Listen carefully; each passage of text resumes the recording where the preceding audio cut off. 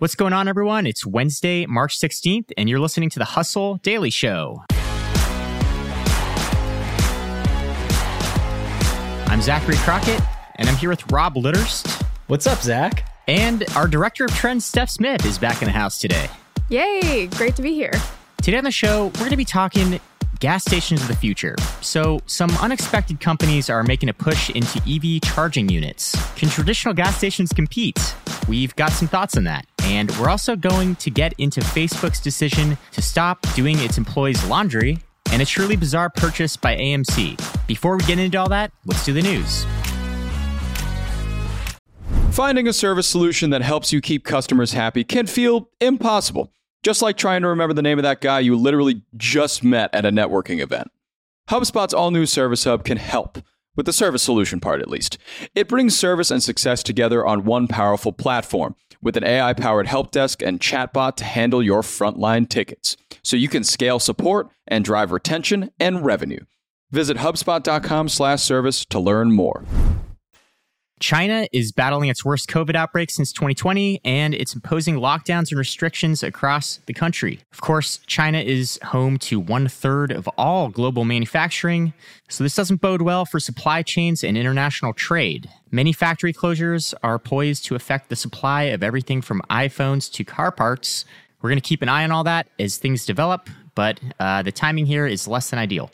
Uber and Lyft are adding temporary fuel surcharges to rides. So if you take a ride in an Uber or order food, expect to see an extra 35 to 55 cents tacked onto your bill. The fees are going to go straight to the drivers to help offset the rising cost of gas. The good news here is, of course, oil prices are sliding back down a bit. Crude oil is now back down to below $100 a barrel, but gasoline is still retailing for around $4.33 a gallon nationwide.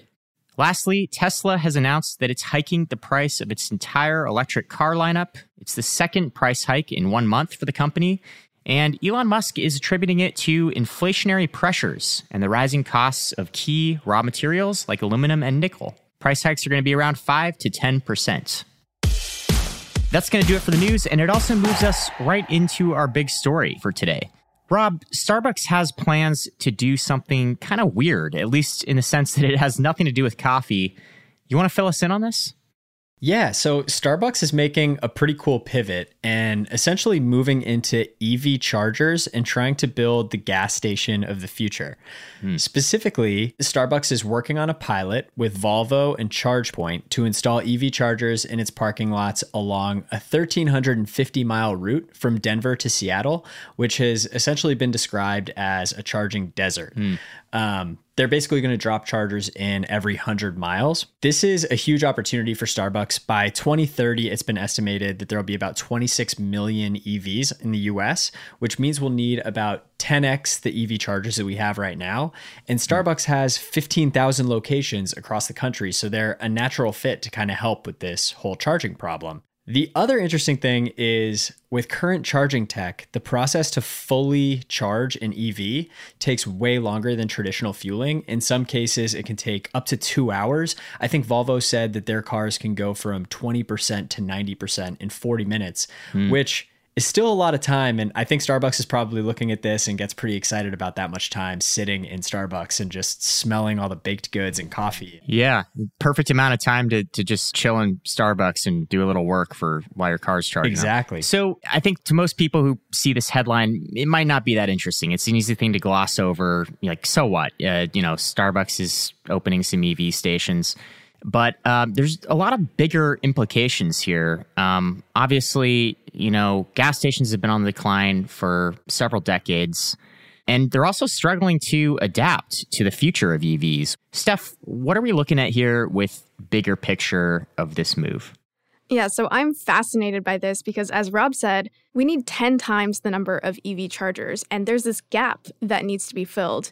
The question becomes, who is going to fill this gap, right? Is it going to be the government subsidizing these chargers? Is it going to be the individuals? Is it going to be residential complexes? Or in this case, it seems like businesses are stepping in who don't necessarily have a direct tie to electric vehicles or charging stations, but they see an opportunity. And what it seems like Starbucks is doing here is they're almost treating this as a loss leader, right? These electric charging stations are really expensive. I think, Zach, you looked it up. It's like $100,000 or something to set up the charging stations. And what Starbucks is doing here is they're looking at this and they're saying, we're going to treat this as a loss leader, and we're going to drive people to join us at Starbucks during this 30 to 40 minute period. In some cases, it takes hours to charge a car. So that habit is being completely reformed, and companies like Starbucks are jumping in to fill the void.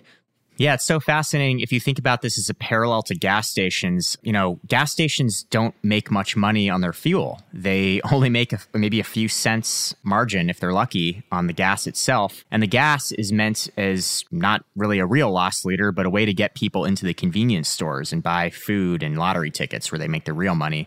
So Starbucks seems to kind of be following a similar model with EV charging stations. What's also worth considering is all of the gas stations today, they expect, as you guys mentioned, people to spend a couple minutes, right? Because that's all it takes to fill your gas. But now that we have these longer time horizons, you have to consider, what are the places that people would be willing to spend 30 to 40 minutes? I think I read somewhere that 7-Eleven bought hundreds of chargers recently. And I was like, do I want to spend an hour in 7-Eleven? Probably not. So many Slurpees. Watch those rotating hot dogs for hours. Yes. I think the Slurpee machine can only captivate me for a couple minutes. So you got to consider, where are the places that, one, have the capital to invest in these very expensive charging stations, but also have the staying power for people to want to hang out there. So I might be completely off base, but I was like, maybe movie theaters, maybe theme parks. Costco is a place that already does the loss leading-esque approach for gas stations. And I was like, I wonder what companies are going to follow, because I can't imagine that Starbucks is going to be the only one. A lot of gas stations just aren't currently equipped to easily install these stations, which can be tens of thousands of dollars. They're going to have to rip up concrete and install wiring for the electricity. It's a very big investment for a business that traditionally doesn't pull in that much money. You also have to wonder what Starbucks' long game here is, right? So one other fascinating part of EVs is that these cars essentially turn into computers. And you can imagine someone driving from Seattle to Denver getting a ping from a Siri-like equivalent being like, hey, you've been driving for 4 hours. Why don't you pull over and grab a snack here? And then you can imagine a Google search engine equivalent where you can find all of those stop points, but you can also have businesses bid on those prompts, right? Genius. So instead of you searching something on Google, like a standing desk, and getting an ad for it, you're driving in your car and your Tesla is integrated into the search engine that's saying, hey, stop by this Starbucks, and that Starbucks may be paying $2 to actually get your business. So all of this kind of considered, I'll just pose a big, broad question to both of you. Like, what do you see the future gas station looking like? I love this question so much. So there's a abandoned Dairy Queen about 10 minutes from my house, and it's right at the corner of this really busy road. But I was trying to think of what are other things that would go here. And I think coffee is really natural. I think when you're thinking about something that you can do for, 45 minutes, an hour, I think a lot of people would go to Starbucks, settle in, read a book, get some work done, whatever it is. So that seems like a pretty natural fit. I think this will work out pretty well for Starbucks, but I had a few other ideas that I want to run by you guys. So a micro gym with Pelotons. Do you think that could be part of the gas station of the future? Get a little 40-minute Peloton workout in when you're charging your EV? Hell yeah. An organic convenience store. So a convenience store that's just a lot of kind of healthy food, nice snacks. I don't know if you guys have heard of this company, Foxtrot. Basically, they started in Chicago. Essentially what they are is like 7-Eleven, but with local brands and local food. And they're amazing. Like, if you've ever been to one in Chicago, they have the best selection. They merchandise like incredibly. It's like this amazing little stop that you can go to for sandwiches, coffee, and basically like any snacks that you could want. I feel like that would be an awesome fit as well. Yeah. Traditional gas stations have been moving into the fresh food space for years now. It's one of the more lucrative arms of their business, selling barbecue or something, or making fresh burgers in-house, and trying to get away from that stigma of just crappy gas station food. Yeah, it's so funny you say that. There's a barbecue space in Austin called Ruby's, I think, that is appended to gas stations, and it's like one of the best barbecue spots in Texas. Okay, that just quickly reminded me of something, which is that the electric vehicle, I think in some cases, the way that it's built does not require the same amount of engine space. And so I'm pretty sure someone told me recently about an EV that had a grill in it using that extra space. So maybe that is the gas station of the future. You just rock up with your grill in your EV and you just, you hang out with a bunch of other people. Tailgating in your Prius or whatever. Exactly. Hey, everybody, I got a great podcast to tell you about. It's called Truth, Lies, and Work, and it's brought to you by the HubSpot Podcast Network, the audio destination for business professionals. On this show, you can join husband and wife team Al and Leanne Elliott as they dispel myths, impart wisdom, and answer all your questions about finding, keeping, and motivating great people. They actually just did an episode with John Smith, who is the manager and agent of famous Argentinian soccer player Diego Maradona. He talks about in this episode how he was able to manage the global superstar, athlete, celebrity that Maradona is and was. It's a great listen. You better get out there and check it out. And you can listen to Truth, Lies, and Work wherever you get your podcasts. Steph, another interesting thing is a move that Tesla has kind of been quietly making behind the scenes, right? Yes, exactly. So Tesla applied for 3 new trademarks that covers various restaurant category, including restaurant services, self-service restaurant services, and takeout restaurant services. So basically, Tesla, as a major player in the electric vehicle space, is seeing ahead into that future and realizing that the gas station is going to be disrupted, and they probably see that restaurants are going to be a major factor in that. And so we'll see what they create, but Elon is clearly thinking about this future that we're painting. That is super interesting, too, because they're kind of working backwards. All these gas stations are optimized to sell gas, and they have to now make a very difficult decision to invest money in this EV tech. But Tesla has the charging stations, and they're building restaurants. So the whole kind of flow of their business is working backwards from the traditional model. Exactly. Reminds me of Netflix. Did you guys ever hear that when they were pivoting from their DVD business to their streaming services, they literally had to have 2 different buildings of employees because it was so almost jarring to have people in the same place. One group which was servicing their old business model and one essentially trying to disrupt those other folks at the same company. And so they had to almost separate them in order to facilitate that new innovation. And so I wonder what the gas station folks are thinking, right? They have this old model, which is still very significant and you could say doing fine, but they know what needs to be ushered in. And so I wonder how they're going to handle that. And I guess it's also worth saying, it's probably not likely that gasoline is going to be phased out anytime soon. So at least for the immediate time being, or probably the next decade at least, we will have a lot of gasoline-powered cars on the road still. Oh, yeah. Totally. My mom will still be driving miles to go get cheaper Costco gas. So what do we know about kind of the economics of EV chargers versus traditional gasoline? Is selling power like a lucrative business model? So the interesting thing is BP, which is obviously an oil company, went into EV charging and says so far that it's been a money loser for them. The company doesn't expect its charging division to turn a profit until 2025. But it says on a margin basis, its fast charging stations are getting close to delivering the same margins the company earns from pumping gas. Yeah, so to your point earlier, Steph, when you mentioned the phrase loss leader, it really kind of feels like the gas stations that are going to get left in the dust here are the smaller ones, the independent ones that are kind of mom and pop gas stations, rather than the bigger franchise or chain gas stations. Think about like Shell and some of these larger ones like Pilot down in Texas. They have millions of locations, it feels like. I feel like they're going to invest in these EV chargers at some point and be able to take the losses if they haven't already, and they'll probably be fine and be ready for the pivot. But it's really those smaller gas stations that are going to get crushed because they can't really afford to invest in it right now. I also wonder how pricing will change, because if you even just consider today, you have to go to the gas station. I don't have like a gas pump in my house, so I'm reliant on the gas station and the prices that they set.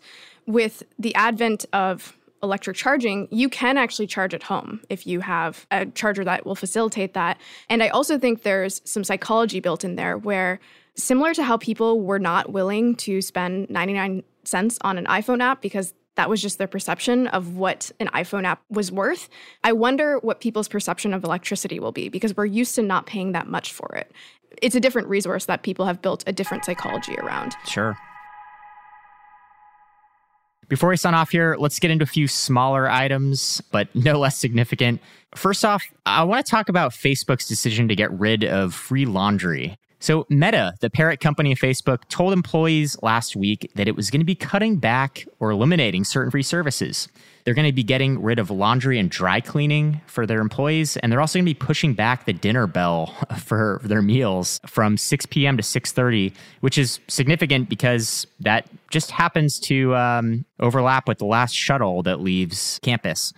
I'm interested here in posing kind of another broad question, which is, what are the larger implications of this decision, and what might it say about the kind of shifting trends that are happening in tech right now? Well, I mean, I personally find this so interesting because we've clearly lived in a bull market for the last decade, and there's a lot of money that has been sloshed around, a lot of offers within these tech companies that are very, very competitive, and a lot of these perks too, which bring in quote unquote top talent. And Facebook is one of the first major companies to take a pullback here. And I wonder whether you're going to see other companies do the same. And it makes me ask another question, which is, when you're giving these really, really extravagant perks, are you truly incentivizing the best talent to come work for you? Or are you incentivizing people who want incentives? Of course, there's a fine line there, and there's probably a mixture of both. But I do wonder if Facebook is realizing that that calculus is a little off, and that what they've done is they've incentivized a bunch of people who want the free dinners, who want their laundry done for them, who want to just chill, and that they really need to go and grind. And in Facebook's case, focus on this next iteration of their company, which is focusing on what they call the metaverse. Yeah, this article was so entertaining to me. There were people that were complaining. I think there's like a message board, or maybe it was in Slack at Facebook or something like that. But people were complaining about it and talking about how this was really going to dampen their culture and how it was just this kind of, I guess, terrible move for employees. And one cafeteria worker commented that if you're stacking 10 plates of steak dinners to bring home at night, you don't give a shit about culture, which I just thought was an epic rebuttal. And I guess became the most liked comment in the thread, which feels about right. Well, I mean, people are talking about culture, but if you go to levels.fyi/benefits, it gives an overview of top tech companies and what their benefits are worth. And Facebook's benefits are apparently worth $27,459. Oh my God. So It's not like taking away your weekly laundry is making Facebook a terrible place to work. It is probably just Facebook making a decision to pull back on some of these really, really extravagant perks. That's a great site, Steph. It really makes you realize like who these companies are competing with each other. And I have a buddy who works at Google, and I know that they get poached a lot by Facebook, and they're right near each other at the top. Like Microsoft is trailing them, and Amazon by a meaningful margin. It's like those two, 23 and 27. That's crazy. Yeah. A few years ago, I went to the YouTube headquarters in the Bay Area and parked my car in the lot, and within like 15 seconds, someone came up to my car and offered to wash it. And I was like, what is going on here? They had a free car washing service in the parking lot. So they'd have dozens of attendants in the parking lot, just like washing cars for free every day. That is wild. I think something that sometimes employees miss is that ultimately, at the end of the day, these perks are meant to either attract top talent or enable that talent to work more effectively. So you could see how the dinner perk would allow people to work longer hours, and that would benefit Facebook in the end. Or you could see how a mental health perk could actually enable them to have a clearer mind. I do wonder where the car wash perk fits into that, or even the laundry perk, right? I feel like each company decides on these perks, and ultimately it is for a business objective. Totally. It feels like it's like going down a checklist of reasons that somebody needs to leave the office. And it's just like, oh, laundry? Nope, don't worry about that. We can do that. Car wash? Nope, we've got that. It's honestly surprising. I mean, I know like the health and like benefits from like a health standpoint are getting really big at some of these companies too. But it's surprising that they don't have like doctors in the office at this point with pretty much how they've just covered every excuse that you could possibly have to leave the office. Yeah, true. So one more thing we have to talk about here is AMC, the movie chain that became a meme stock early last year. They just bought a literal gold mine, or at least a sizable stake in one. They spent $28 million to acquire 22% ownership in Hycroft Mining in Nevada. What is going on here? Honestly, like I like the diversification. I don't necessarily know that a gold mine is where I would have gone with it. But I mean, the movie business, obviously in the middle of a pretty rapid disruption. I do personally believe that going to the movies is going to make somewhat of a comeback. And I think never recover to kind of where it was like in the glory days, like back pre-2000. But I think it will bounce back. But I think that AMC's smart in kind of moving into a different direction. I probably would have chosen something a little bit more tangentially related to movies and the theater experience. But hey, a gold mine is a gold mine, literally. So is this like purely like a play aimed at like the memers crowd? Or is there like any financial merit behind this decision? I mean, there was a quote from AMC CEO Adam Aron, who said that our strategic investment being announced today is the result of having identified a company in an unrelated industry that appears to be just like AMC of a year ago. In particular, he commented on the fact that this mine had severe and immediate liquidity issues. So if you actually look at the stock price of this mining company, they peaked in 2020 with a share price of $15.47. And before this announcement, they had shot down to 31 cents. So anyone who invested in August 2020 is not feeling great about the trajectory of this company. But I think the gist of it is that they had liquidity issues and AMC saw an opportunity to fix those liquidity issues. And I'm not sure what they plan to do with it moving forward. But yeah, I think it's a mix. It obviously is driving some meme stock behavior, but it does seem like there was maybe a thesis there. Sure. Hey, a movie theater in the middle of a gold mine would be pretty cool. I'm just saying. I don't know if it would be safe, but it would definitely be an event. Just tack on an EV charger and you're set. You're good to go. All right. Well, that's going to do it for us today. Thanks for listening to the Hustle Daily Show. We're a proud part of the HubSpot Podcast Network. A couple shout outs. Robert Hartwig is our new editor on these happy hour shows, so all credit goes to him for making us sound good. And Darren Clark is our executive producer. He's the guy who makes the show tick behind the scenes. If you liked what you heard today, we've got a lot more tech and business coverage over at thehustle.co. We'll catch you all tomorrow.